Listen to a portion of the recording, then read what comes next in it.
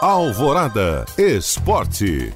Os 3 times de Belo Horizonte voltam a campo neste fim de semana pelas séries A e B do Campeonato Brasileiro. O primeiro que joga é o América, que tem pela frente o CSA fora de casa. O Coelho viu a diferença para a líder chapecoense subir para 6 pontos após vitória do time catarinense e derrota do Alviverde para o Cruzeiro na rodada passada. O clássico gerou muita reclamação do lado do América por conta da atuação do árbitro Dalson Freitas, que marcou o pênalti de Messias em William Potker no primeiro tempo, que abriu a vitória celeste por 2-1.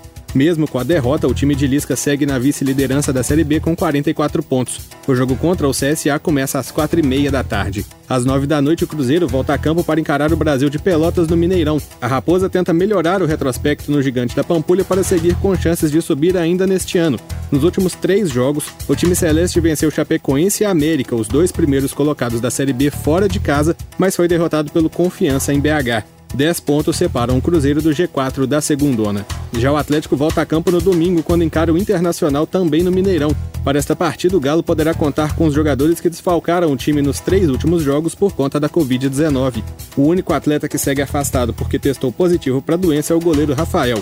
Jogadores como Everson, Guga, Hever, Alan, Jair, Alan Franco e Eduardo Vargas estão novamente à disposição de Jorge Sampaoli, que também está de volta recuperado do coronavírus. Galo e Inter jogam às 6h15 da noite deste domingo. Pela Série C, o Tombense, que foi vice-campeão mineiro neste ano, pode garantir vaga nas quartas de final da competição neste sábado. A equipe mineira encara o Boa Esporte pela última rodada da fase de grupos e precisa vencer e contar com derrota de Ituano, Brusque ou Ipiranga para garantir a vaga. Todos os jogos dessa rodada final da primeira fase da terceira divisão serão às 7 da noite deste sábado. Bruno Favarini para a Rádio Alvorada.